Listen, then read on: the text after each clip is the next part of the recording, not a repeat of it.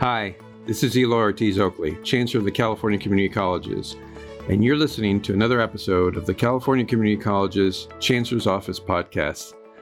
Today I have the great privilege of speaking with John B. King Jr.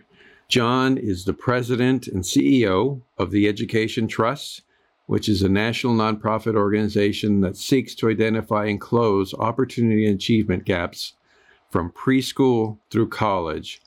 But I'm sure many of you know John as our former Secretary of Education. He was the 10th Secretary of Education, serving under President Barack Obama, and led the U.S. Department of Education during that time. As many of our listeners know, the California Community Colleges have been pursuing a vision that is focused on ensuring that students from all backgrounds succeed in reaching their educational goals, and in doing so, improve their families and their communities through economic and social mobility. The system's vision for success sets some aggressive goals to significantly increase the number of students that transfer, the number of students that obtain a quality credential, as well as ensuring that they get into good paying jobs. But most importantly, the goal that is at the center of the vision for success is eliminating the achievement gaps, the equity gaps that have persisted in our system of higher education for decades. So today, I'm going to be talking to John King about that issue, about equity, about access, particularly in the environment that we're in today with COVID-19, with the economic fallout from the pandemic, and of course, the social unrest as we continue to deal with structural racism. So who better to have this conversation with than with John B. King? So welcome, John. It's great to have you on the show. Thanks for the opportunity to join you. Well, it's wonderful to see you and hear you again. I hope you and your family are well in these crazy, crazy times. But first of all, just in case some of our listeners don't know what the Education Trust is, can you give us a little bit of background on what your mission is? Sure. We're really an education civil rights organization. Our focus is education equity for low-income students and students of color. So our day-to-day work lines up perfectly with your priorities for the California Community Colleges. We are deeply committed to access, affordability, and completion in higher education, and particularly closing the gaps that we see for low-income students and students of color when it comes to getting to college and through college. We also do work in the P through 12 space. We do a mix of research and advocacy. We've got our headquarters in D.C., but we have a state office, Education Trust West, in Oakland. And Ed Trust West, as you know... We're big fans of them. We're very big fans of them. That's good. They're a great That's partner. Shared. I know they're big fans of yours and of the work that you're doing to try to close equity gaps within California community colleges. So they're our presence in California. They're very active and certainly in Sacramento politics, all with the goal of trying to ensure that we're a society where opportunity isn't determined by race or zip code or the language you speak at home or your family's immigration status. Right. So, and I appreciate that background, and clearly your work is more important than ever. We live in a very crazy time. 2020 has been just an incredible year, incredibly frustrating year. Given what we know about the impacts of this COVID-19 pandemic, how it has exacerbated the challenges that students face along their academic journey. And by the way, we had a crisis in our communities before this pandemic. We had in California community colleges some of the highest food insecurity, some of the highest housing insecurity of all the systems of higher education. So COVID-19 has really exacerbated all of this, and students continue to struggle with their basic needs, such as food and housing. So, John, from your vantage point, what challenges as well as opportunities do you see ahead as public education continues to wrestle with this pandemic? Yeah. Well, it's exactly as you say. COVID-19 has been an equity disaster. And it's really exacerbated gaps that were long-standing. And that's true in Health, and we know, for example, Black and Latino folks are 3 times as likely to get COVID, twice as likely to die from COVID when they do get it. Right. We've seen a disparate economic impact, shockingly high rates of unemployment, particularly for Black and Latino folks, and loss of income. So even if folks have been able to stay employed, they are making less. And that is exacerbating housing insecurity, food insecurity. It's making it harder for folks to support their families. There was a recent survey that suggested maybe as many as 40% of Black and Latino families are struggling with providing food reliably to their kids. We know there are 14 million food insecure children in the wealthiest country in the world. We've let this happen. And so we have all those challenges. And then, of course, there are the education disparities. And as you say, already community college students were more likely to be vulnerable to food insecurity, to housing insecurity, struggling financially to keep up with school and their personal expenses. You know, the financial aid from the federal government and from the state weren't enough before COVID, but now folks are that much more vulnerable. I worry we're going to lose a lot of students who aren't going to be able to continue their education.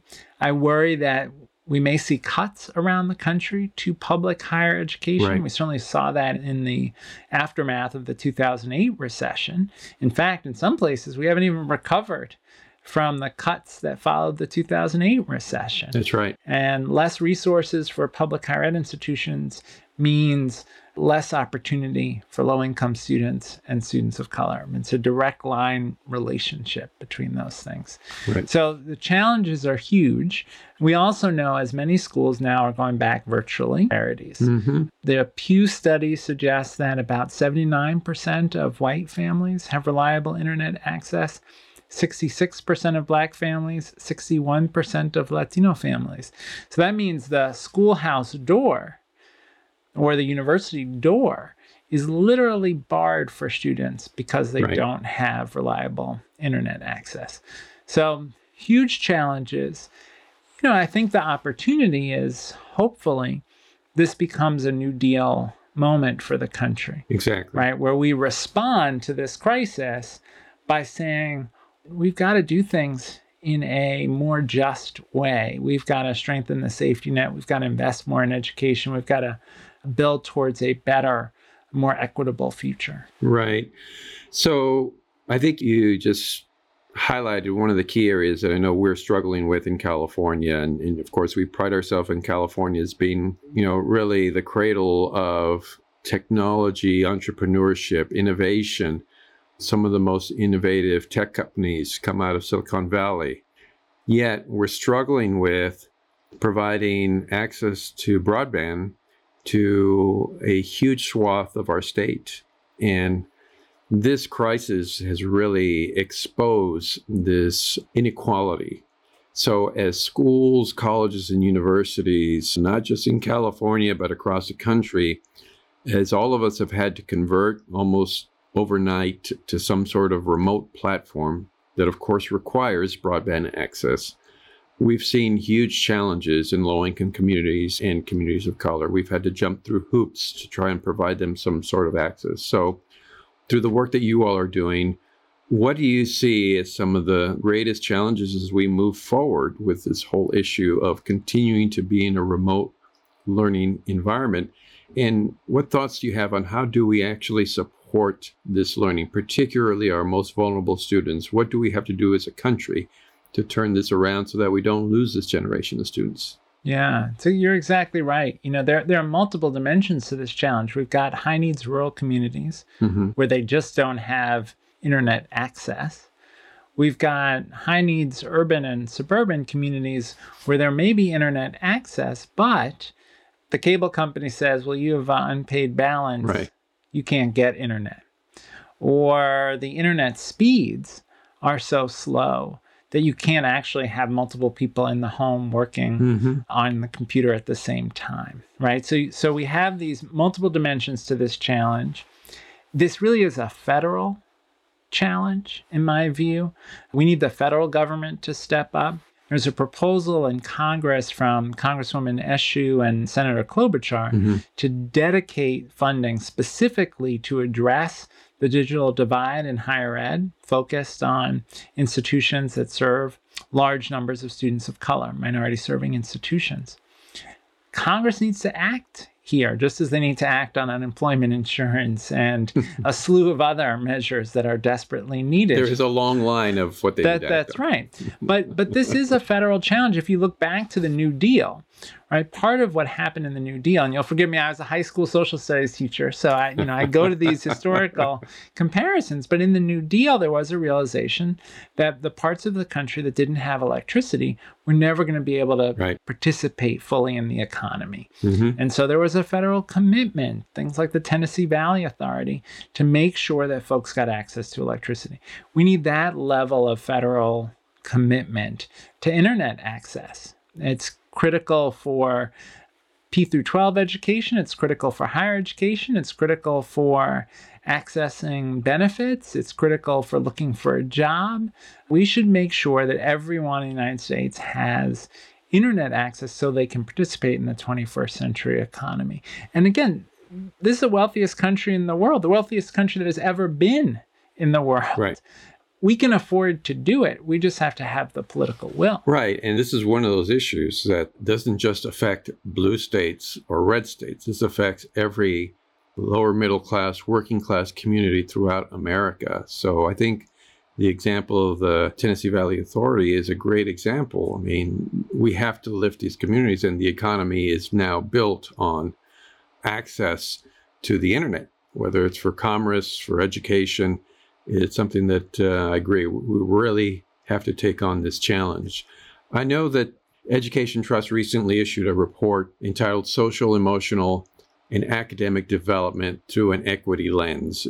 I appreciate the use of the term equity lens. It's something that we're certainly talking a lot about in our system. How do we apply this equity lens?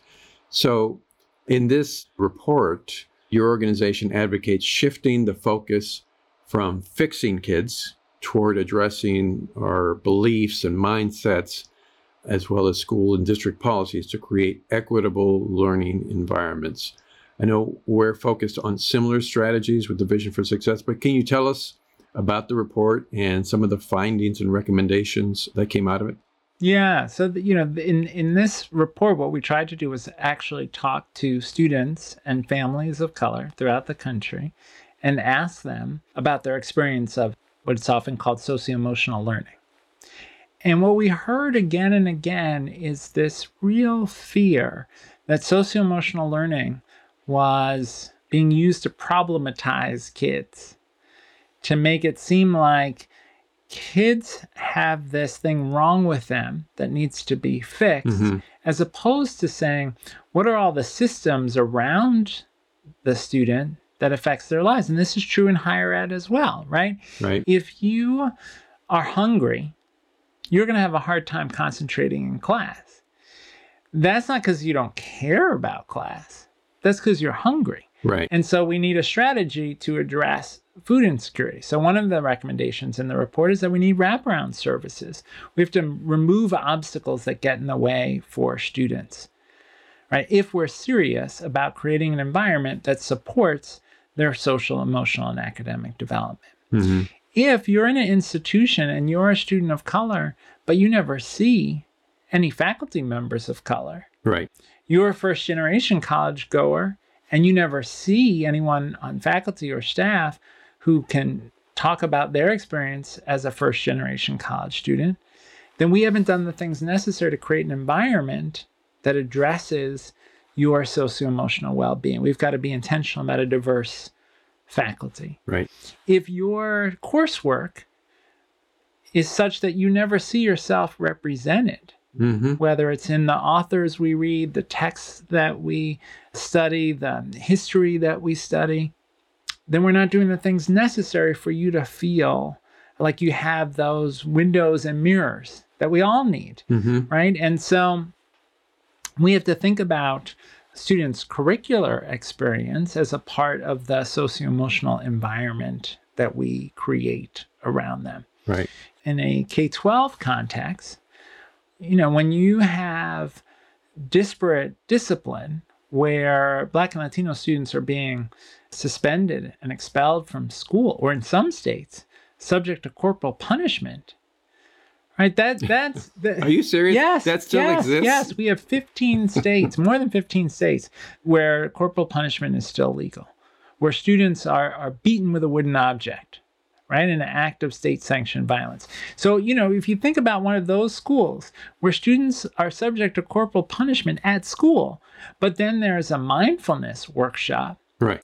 Well, that's not a coherent strategy. That's not being serious about creating an environment that supports students' socio-emotional well-being. Right. So we have to think holistic. The argument of this paper really is that we have to think holistically about socio-emotional supports, and we have to interrogate institutional behavior.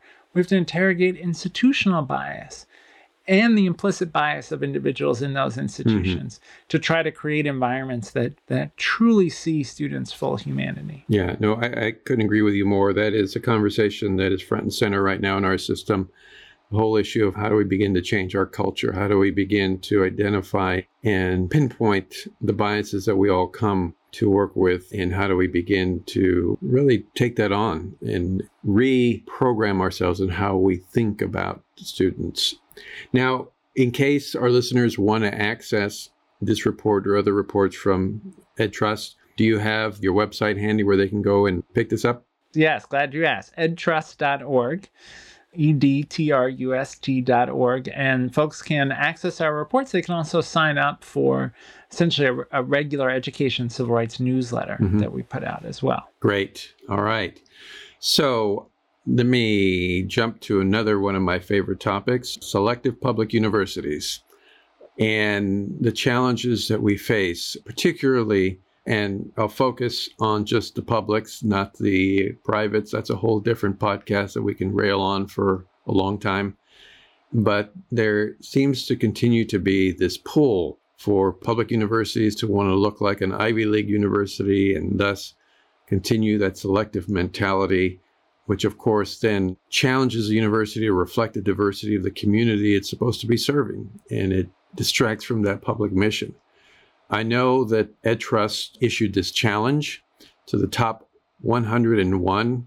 Curious how you picked 101, but to the top 101 select public universities.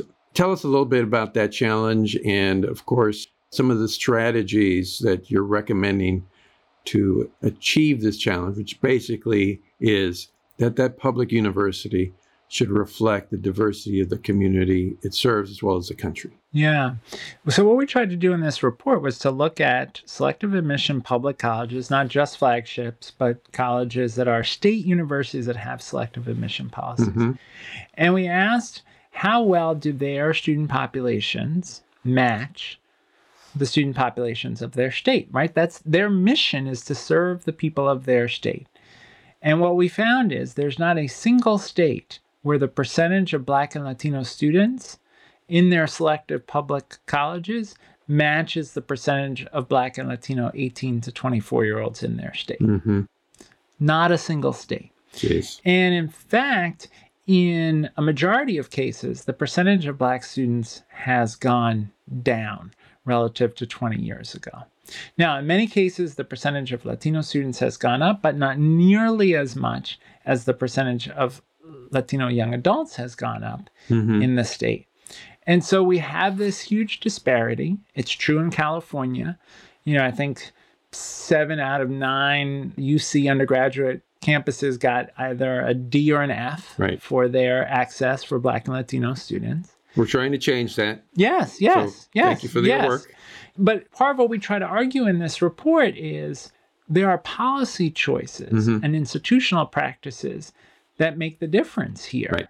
So California this November will have the opportunity to repeal the misguided ban on affirmative action that was put in place with Prop 209, right? Right. So with Prop 16, there's an opportunity to change that. That ban on affirmative action hurt the admission of Black and Latino students in the UC campuses. It also hurt the ability of UC campuses, the CSU campuses, your campuses, and within the community college system to hire faculty of color. Right. So we need to get rid of that affirmative action ban. We know financial aid matters. We have to look at the level of federal aid. Pell Grants in 1980 accounted for almost 80% of the cost of a public four-year degree. Today, they account for about 28%. We ought to double Pell Grants. We ought to increase the Cal Grant, right? We ought to make more financial aid available. That will make it more possible for students of color who are more likely to be from more modest means to be able to go to these universities. These universities need to look at their admissions practices, their faculty hiring, their campus climate, and importantly, their transfer policies. If the UCs and CSUs want to have a more diverse student body, we both know where they should come look. They should look at the state's community colleges. That's right. Yeah, no, I completely agree. And, we have so many barriers to students of color and low-income communities.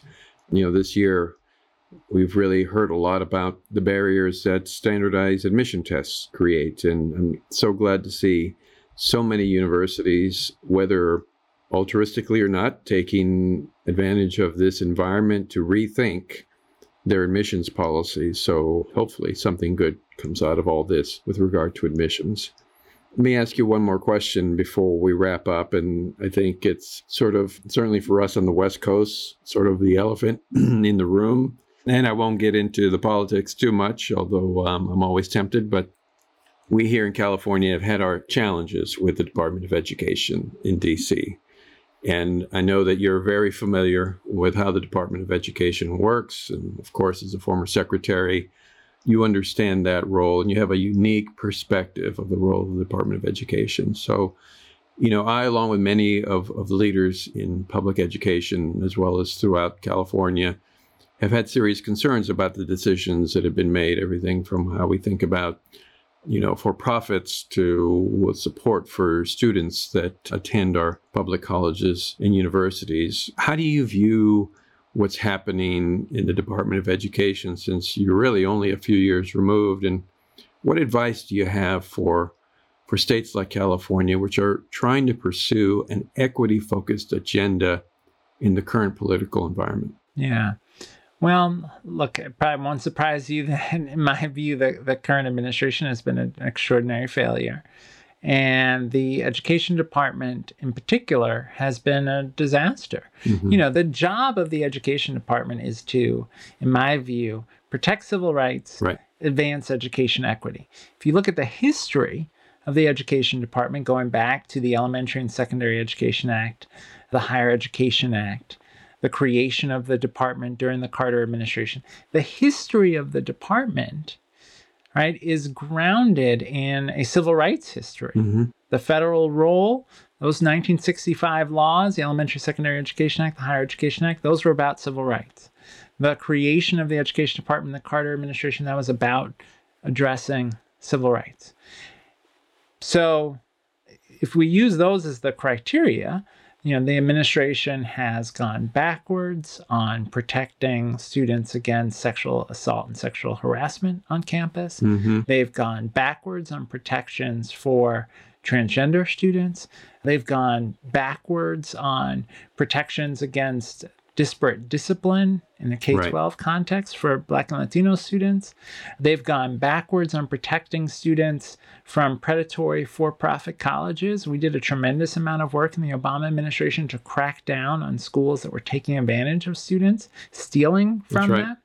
And what the current administration did was they brought people from those predatory for-profit institutions and put them in charge of higher ed policy.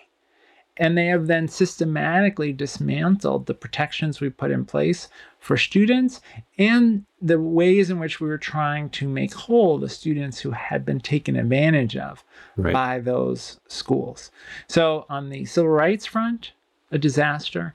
On the equity front, well, really the department at this moment should be championing investment in saving the early childhood sector, protecting K-12 from cuts, and protecting public higher ed from cuts and actually increasing investment in education to try to help rebuild our economy. But instead, the department's invisible. Other than some reckless calls to open schools in person, regardless of the public health conditions, they're largely invisible. They're not fighting for education equity. So it's been a disaster. And that's not a partisan point. If you look back to prior administrations, Republican and Democrat, the leadership of the department saw their responsibility as advancing civil rights and education equity. They may have had different philosophies about it, but they were clear that that was the mission. That has not been true of this administration. Right. And so what should states do? They should sue frequently. We do that. To challenge, right? Exactly. To challenge some of the misinterpretations of the law. And then they should create state initiatives to protect students, whether it's protecting the ability of undocumented students to continue their education, whether it is putting in place state regulatory oversight of bad actor for-profit institutions. But states really have to protect their students themselves because they can't count on the federal government. Right. No, I think you're exactly right. I think the only time we interact with this department, unfortunately, is in federal court. And it's just amazing to me. Hoping to enjoy a conversation like we're having with you, with Margaret Spelling, George W. Bush's Secretary of Education, and obviously a Republican administration. But there was nothing like we're experiencing now. There was, always an interest in improving public education. And you can disagree on the way to do that or the priorities. But you were always on the same page when it came to supporting students. And in this environment, I don't know what page we're on. But anyway. That's right. That's exactly right. So, John, I really appreciate you being with us. If there's anything that you'd like our listeners to know about EdTrust or things that you're working on in the future that we should keep an eye on, what would that be? Yeah, sure. Well, look, I think, we need Congress to step up here and make a significant investment to protect public higher education. We need action on another stimulus bill now. Right. We need that action to direct resources to community colleges in particular, which are vital to the future well-being of not only our economy, but I would argue our democracy. We need Congress to step up and address the digital divide issues that we're facing. And long term, we need a reauthorization of the Higher Education Act. Right. That honors the civil rights tradition of the original Higher Education Act of 1965. And to me, that means at least doubling Pell. It means making it possible for students to earn a college degree debt-free. It means expanding Pell access to undocumented students and to incarcerated students. It means eliminating artificial barriers that prevent students who are formerly incarcerated from participating fully in educational opportunity. It means investing in partnerships between community colleges and employers to strengthen access to economic opportunity. It means better data transparency so that we can know which programs are succeeding and where students need more supports. That vision is possible, and we all across every dimension, civil rights organizations, higher ed institutions, student organizations, we should be organizing for a vision of the higher education sector that meets the moment, that responds to the challenges we face as a country and says, education is our path towards long-term economic development. Well, I think that is the perfect way to close, really meeting the moment, because that's exactly where we need to be right now in our country's history. So, John, thank you so much for being on our show. Thank you for the work that you're doing in EdTrust and for all you did for us in higher education as the Secretary of Education. Really appreciate everything that you do. So thank you for being with us. Thanks for your leadership. Appreciate the opportunity. All right. Well, you have been listening to another episode of the California Community Colleges Chancellor's Office podcast. I've had the pleasure of talking with John B. King, President and CEO of EdTrust, as well as the former U.S. Secretary of Education. Thanks for joining us, and we will be back to you soon. Be sure to join us for the next California Community Colleges podcast. This has been a California Community Colleges presentation.